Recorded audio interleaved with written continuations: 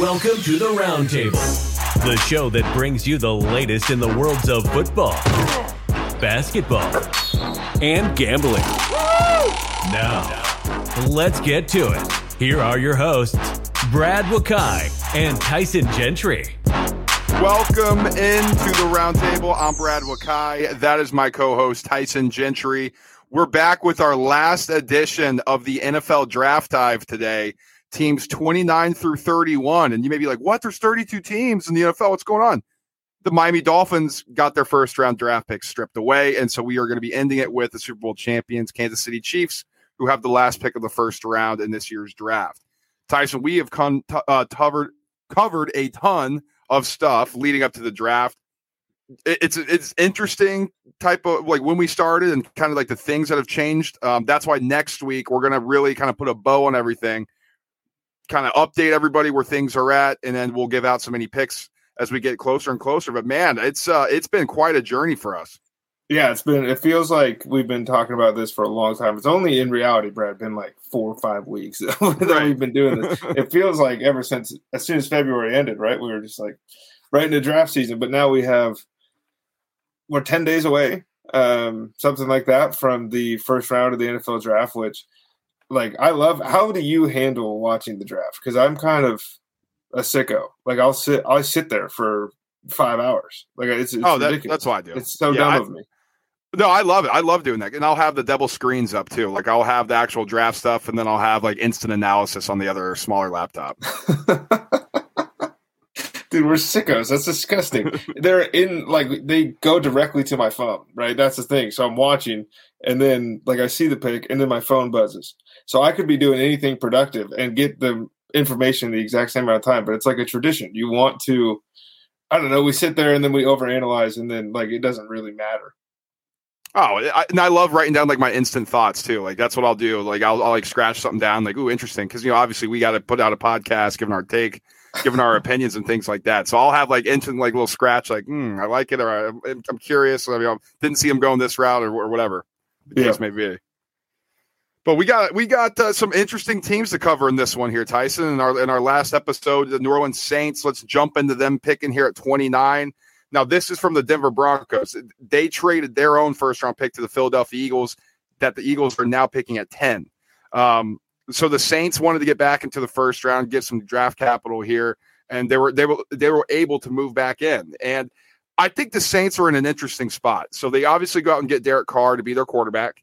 They think that they can win this division, obviously, with Brady retiring. The Panthers going through a rebuild, and we're not quite sure how the Falcons are really going to perform. Like they have some pieces, they have some guys, but it feels like they're missing a ton. So it looks like the Saints are like, screw it, let's get back into the playoffs. I think they do have a lot of holes on this team. It's an aging defense. I think they need to target defensive backs as a need. I think their defensive line is something that needs to be looked into. I originally had running back, but they go out and get Jamal Williams. Oh, geez, yeah, Jamal Williams. Jamal Murray. I was going to say that. NBA's on my brain. Yeah, Jamal Williams. So it's like a nice little stopgap there, and obviously there's questions about Alvin Kamara. But I really think defensive back and defensive line is something that they should be targeting in this draft. Yeah, absolutely. Especially after losing Marcus Davenport, right? Like, now you're kind of relying on Cam Jordan. We don't know like how close the cliff is. It feels every year like we get closer and closer, but then he comes out and performs. So it's kind of a tough deal with that guy. But luckily for them, this is a draft that I think there's going to be some corners and edge rushers probably available at the end of the first round that you can talk yourself into, whether that's Keon White or like take your pick, Miles Murphy, whoever else on the edge. And then like for corners, again, there'll be a handful of guys, but like Emmanuel Forbes, everyone thinks is probably going to be here around this range. So they have guys, Brad. It's just, what impact are you getting in this class from the back end of the first round? Because this has been the most heralded draft class, right? I mean, this is the golden goose for everybody that's out there doing this scouting from the time these kids are in high school. And the back half feels kind of weak. Like it feels like a lot of the guys at the beginning, middle of the second, from 25 or so onward to 50, it feels like we have a lot of the same style prospects. Yeah, and I think when you're looking for a first round draft pick, you're looking for an impact player immediately, like somebody who's going to come in and be able to impact your team right away. Like that's why you're giving up that draft, or that's why you have that draft capital. That's why these players get those 5th-year options. That's honestly why a lot of these smart general managers in the back end of the first round trade that pick out, and they just go and get a player in the 2nd or 3rd round because you don't have to pay him as much money. And they say the value really is in the 2nd round. I don't know if the Saints are going to do that, to be completely honest. It feels like they wanted to have a player selected in the 1st round here. Felt like they could get somebody on the back end that's going to come in and do that for them. I mean, I'm looking at a Will McDonald if I'm the Saints, like somebody on that back end that you can kind of build into rushing the passer. You know, maybe he doesn't impact immediately, but I think down the road in 1 or 2 years, he's going to be somebody who's ready to impact this game immediately.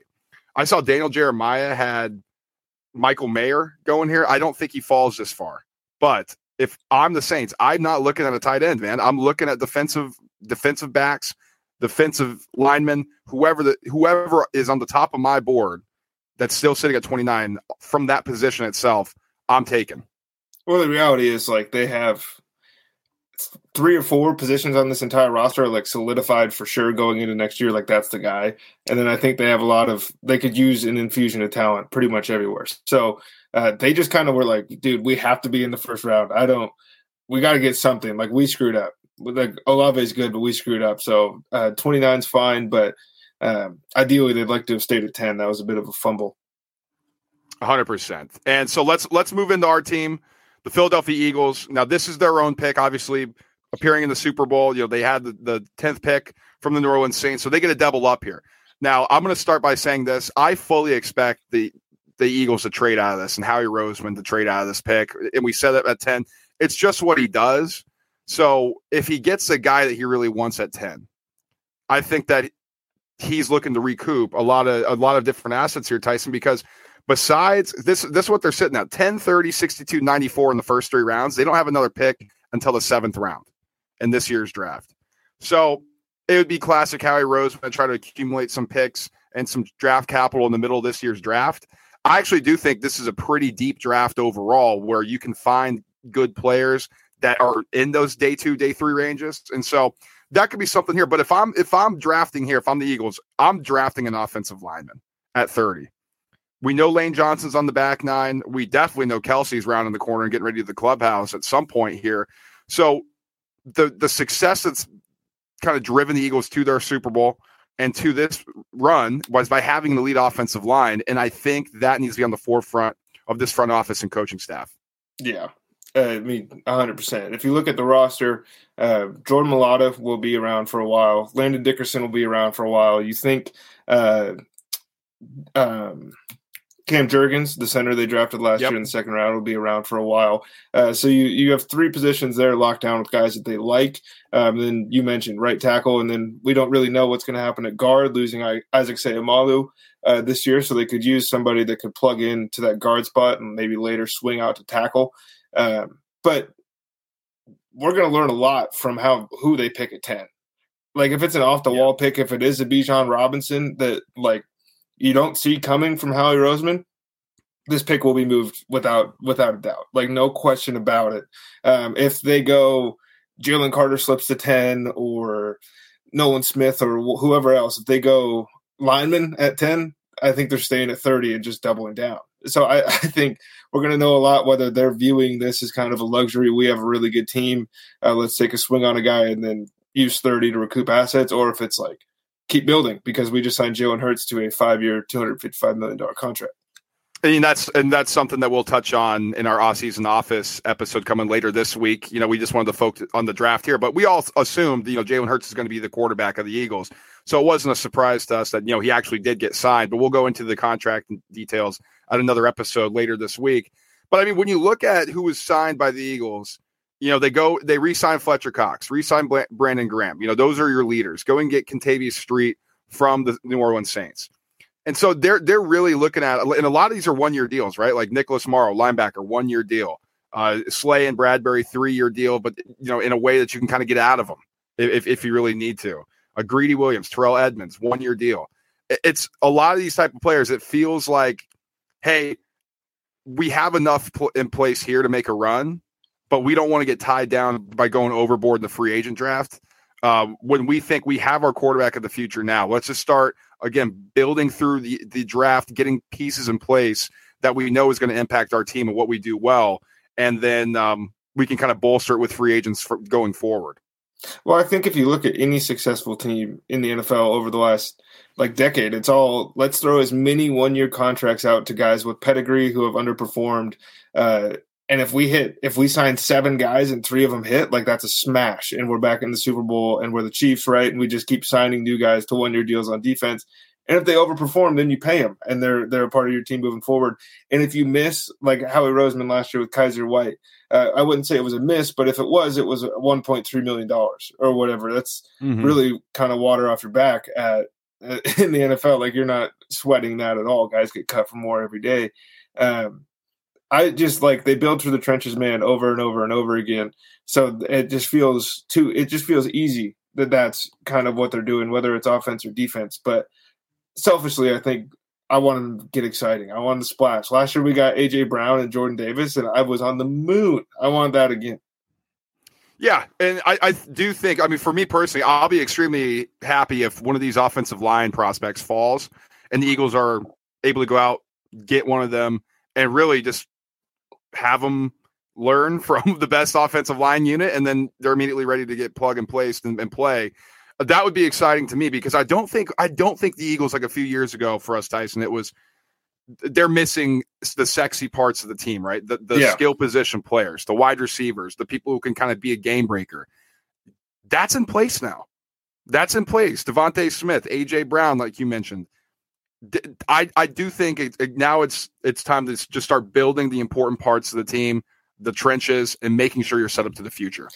The one kind of weird angle here, Brad, is Dallas Goedert is now the same age that Zach Ertz was when Philadelphia took Dallas Goedert after trading out of 32 and grabbing him super early in the second round. Huge, deep tight end class here. If a Dalton Kincaid slides, or if a Michael Mayer, if they like him, I wouldn't be super shocked if that's the route Howie Roseman goes, because that's another position that they just value, it seems, more than most teams in the NFL, all but probably 3 of them. Yeah, and I would say a Musgrove from Oregon State, if he's somebody, I know he's getting a lot of love. Don't be shocked if they use a second, third-round pick on a Zach Kuntz. Just a huge body, freak athlete guy. It seems like we talked about this, he doesn't quite really know how to play football yet. Well, you don't need him to yet.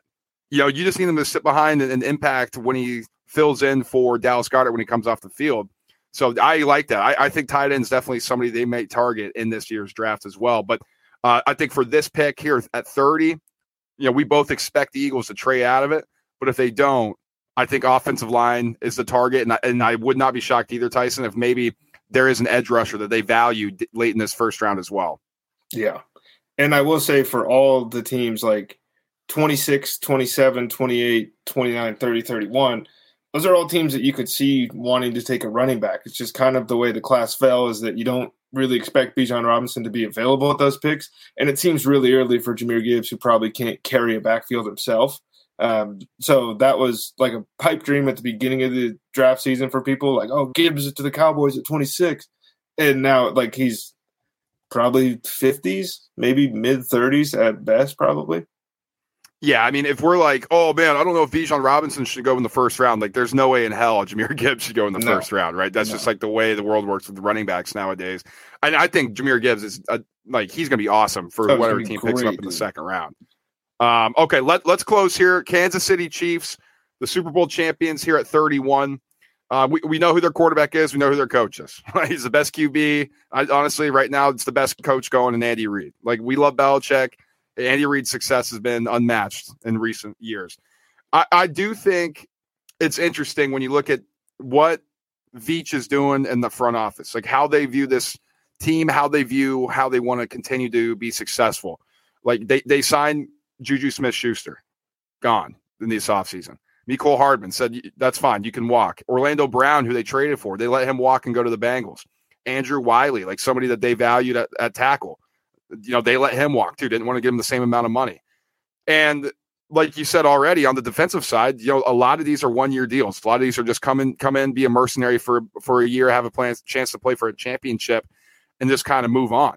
It's I mean, they signed Jawan Taylor, 4 years, $80 million. Some people say, I don't know if he can be a left tackle. Well, it's easy when you have Patrick Mahomes as your quarterback and Andy Reid designing the plays. Like it's a nice thing to cover for you and cover your weaknesses. I do think, Tyson, and people may say this is crazy. People that say this is not. Richie James and Justin Watson were who they signed at wide receiver. I would not be shocked if Kansas City is looking for a wide receiver right here at 31. Yeah, it threw up a little bit there. That's it's not great additions. But like the other part with the Chiefs that like doesn't have any actual bearing on what's going to happen, but these dudes haven't missed in like 4 years. It seems like every move they make and every contract they sign has just been like smashing. They're killing people. Trent McDuffie last year, everyone was like, I don't know if we want him. And now he started in a Super Bowl and played well. What they're going to do here, I think it would make some sense to look at offensive line to find a tackle to pair with Taylor. If he can't play left tackle, well, it turns out you need a right one too. So that's not exactly the worst news in the world. So maybe that's an Anton Harrison spot or somebody like that. But I think they figured out it's not always best to go sexy, right? When they took Clyde Edwards-Helaire at 32 at the behest of Patrick Mahomes, apparently calling and making the decision, which is just that's bullshit. There's no way. Like he might have said it, but if they didn't like him, they wouldn't have taken him. Again, like wide receiver would be great, but does like Jordan Addison, a lot of smoke. The Quentin Johnson is not like a first round receiver right now on people's boards. All it takes is one. That's the thing, right? He could be off the board on 30 teams, but if the Chiefs like him, that's a guy to look at. Just like, do they take him a Kelsey replacement? I doubt it. So I'm kind of looking at offensive line here for me for what they need because they've shown quite the commitment in the past couple of years to just retooling that thing every time something doesn't work.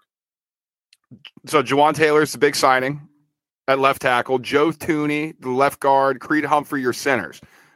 Good players. They were good last year. Really good players. Here's on the right side, Trey Smith and Lucas Niang, your right guard and right tackle. I kind of looking at that doesn't really scare you a bit. I mean, it was a good unit last year, like a really good unit. They were able to protect Patrick Mahomes. They were able to do whatever they needed to do, kind of setting that moving pocket that Andy Reid has kind of made it famous. But I mean, I'm looking at the skill position players too, Tyson. MVS, Valdez-Scantling, that's your starting receiver. Kadarius Toney, I mean, he's just Mr. Glass. I mean, we never know when he's going to get hurt. Like when he plays, he's like the new age Percy Harvin. Like he has impact, but you just never know if he's going to be on the field. And then Sky Moore, I really liked him coming out of college, but it was an up and down rookie year for him.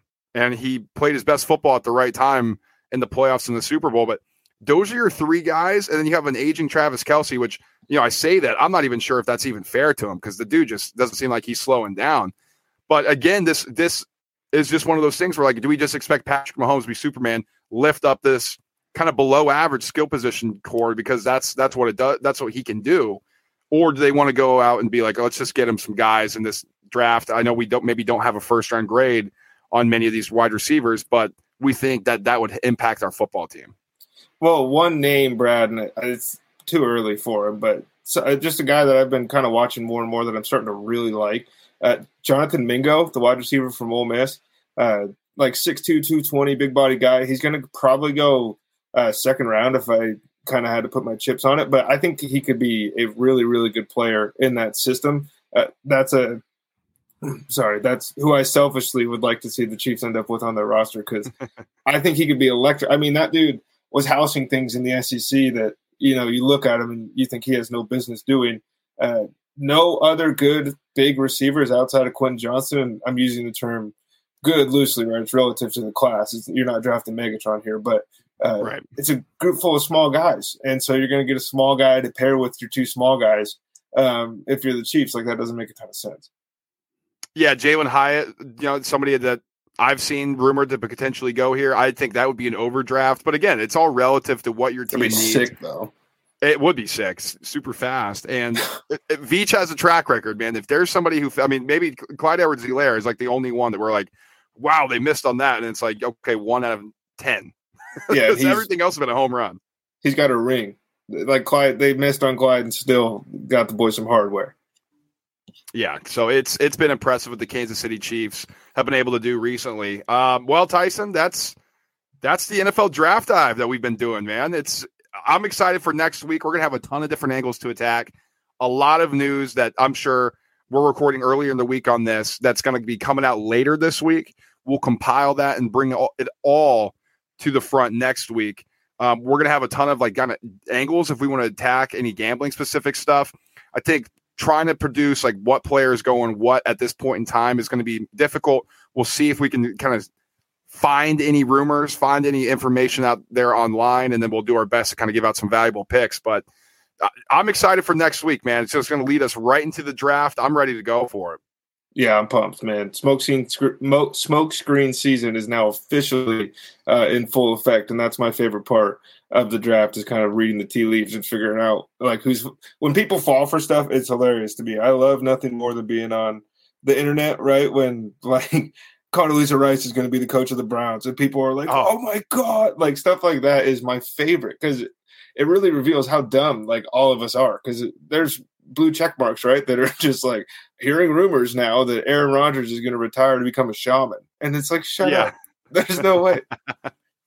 Yeah, it's definitely silly season, that's for sure. It's going to be awesome. In the meantime, we have a ton more content coming out this week. NBA playoffs in full effect. We're going to have a ton of stuff as we're flipping the page to the NBA playoffs. Off-season office, obviously breaking down a ton of the different contracts that are going to be handed out. Any news that's coming, if there's players moved before the NFL draft, we'll have you covered on that front.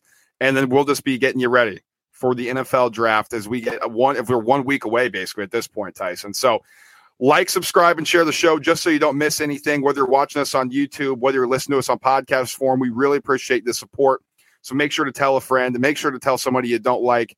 Anything that you do to share the show helps a ton. And obviously connect with us on our social media pages, Instagram and TikTok are @_ the Roundtable Pod _ or you can send us a tweet anytime @TRT _ pod.